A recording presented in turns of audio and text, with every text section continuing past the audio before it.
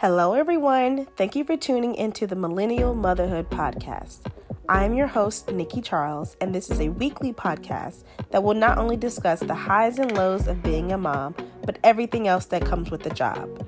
The mom life can be a struggle sometimes, and we all just need that mom friend next door to sort it all out with. So grab a drink and a snack, and let's chat about all things motherhood.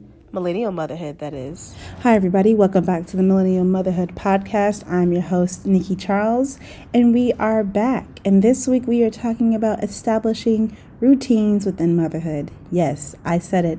It is possible to learn to establish routines. Now, I'm not saying it's going to go the same way every day, but just know that you can be able to plan one and have it out and ready for yourself. And it starts from the beginning. So, without further ado, let's jump into it. All right, so I'm a routine kind of girl, right? I can live the go with the flow lifestyle, but I do need some routine for my day-to-day to function well. That's just how I am. I've always been the type of person to get up early and start my day before others. And I also enjoy the feeling of my day being completed by the middle of the day, by lunchtime. I'm not going to lie. It's my kind of thing. But of course, all of that came to a halt when I became a mom. Things do not work the same way. I want to sit here and tell you guys it does not work the same way, right? So I'll admit that the first 3 months, everything was a mess. I had no idea what I was doing, trying my best to get into a routine of things, trying my best to learn my daughter, but I was not there. So I was really just trying to make it through the day at any point that I could. It wasn't until the end of my 4th trimester, and yes, I said 4th trimester.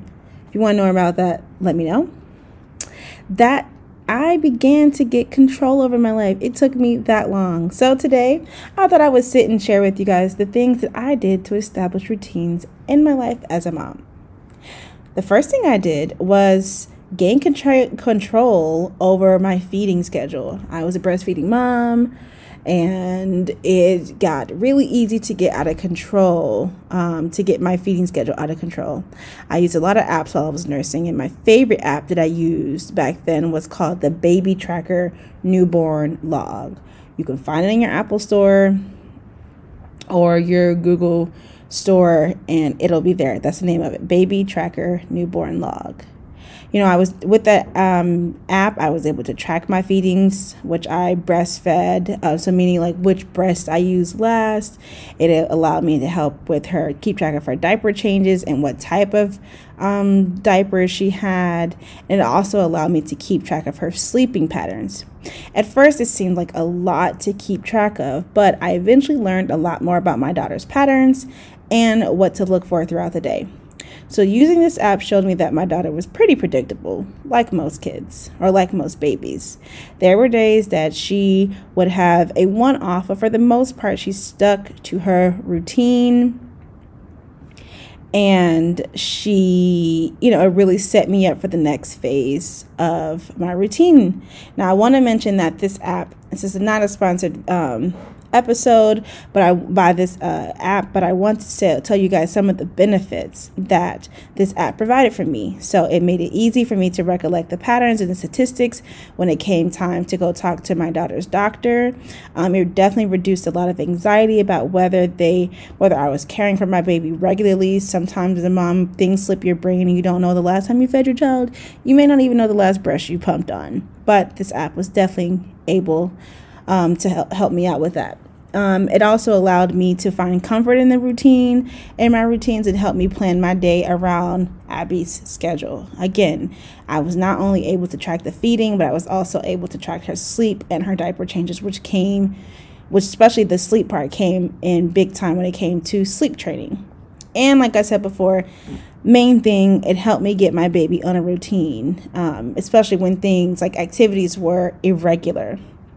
So I talked about my first step was to get my feeding schedule under control. Next, it was sleep training. Yes, I know sleep training is a touchy subject for most moms, so I will say this first.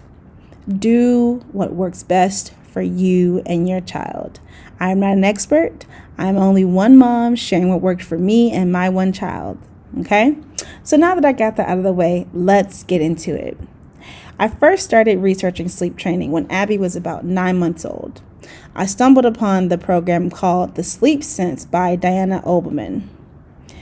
That program, I won't go too much detail into it because it would take a whole episode. And if you guys are interested in that, let me know. I will definitely do an episode on sleep training. But the idea is that the method of what I'd use was I would put her down, and of course she would cry. She was a baby. She would cry, and then I would go in about every 5, 10, 15, and 20, every 5, 10, and 15, 20-minute increments to go check on her. That's how I did it. Now, it took me about 2 weeks to fully sleep train Abby and a full 2 months, including the use of her crib. Since we co-slept for about 10 months, meaning in the same bed. And then those last 2 months, up until she was a year old, she would sleep in her crib in our room. I also still nursed at night until she was about 14 months old. So big deal, but that sleep training definitely allowed me to regain some control over my schedule and like my routine, as far as like having a bath time routine, and all of that is involved in sleep training. Like I said, again, let me know if you want to have a more in-depth episode on sleep training, and I can definitely do that. But that whole process certainly helped me get a nighttime routine down for Abby. And I was eventually able, on her first birthday, she made the switch into her own room, and having that routine down for her sleeping definitely helped when it came time to move her into her own room. Okay, so next we have nap time schedule, nap and nighttime schedule, right? So not much of that was altered when I was at work during the day and she was on her daycare schedule. Now, I did adjust our weekend and afternoon schedules to, well, not evenings, but definitely weekend schedules. I adjusted my weekend schedules to fit what her regular daycare schedule looked like. So if she ate at a certain time at daycare, she ate that same time on the weekend. Same thing for sleeping, same thing for playing, all of that. Kept it all the same. Wanted to keep her in a really smooth system. I, being the adult, just adjusted my life around hers. Okay. So like I said, I did keep a pretty strict schedule. Try to not allow things to disrupt our schedule. So if on the weekends, if somebody tried to, especially, and I say this, guys, when I say about I didn't let anybody disrupt it, I mean like during those fundamental times of creating a sleep schedule or just taking control of the nap time schedule, you cannot let other things deter you from what that schedule is. It's super important that your child gets sleep. And it's also super important that you're able to put your child on the schedule. That way you can function better as the parent, okay? So that meant that my daily life was temporarily planned around Abby's schedule, like I said. Yes, it was difficult at first. And yes, I missed out on a lot of things that I wanted to do. But getting her on a strict schedule then would prepare me for success moving forward.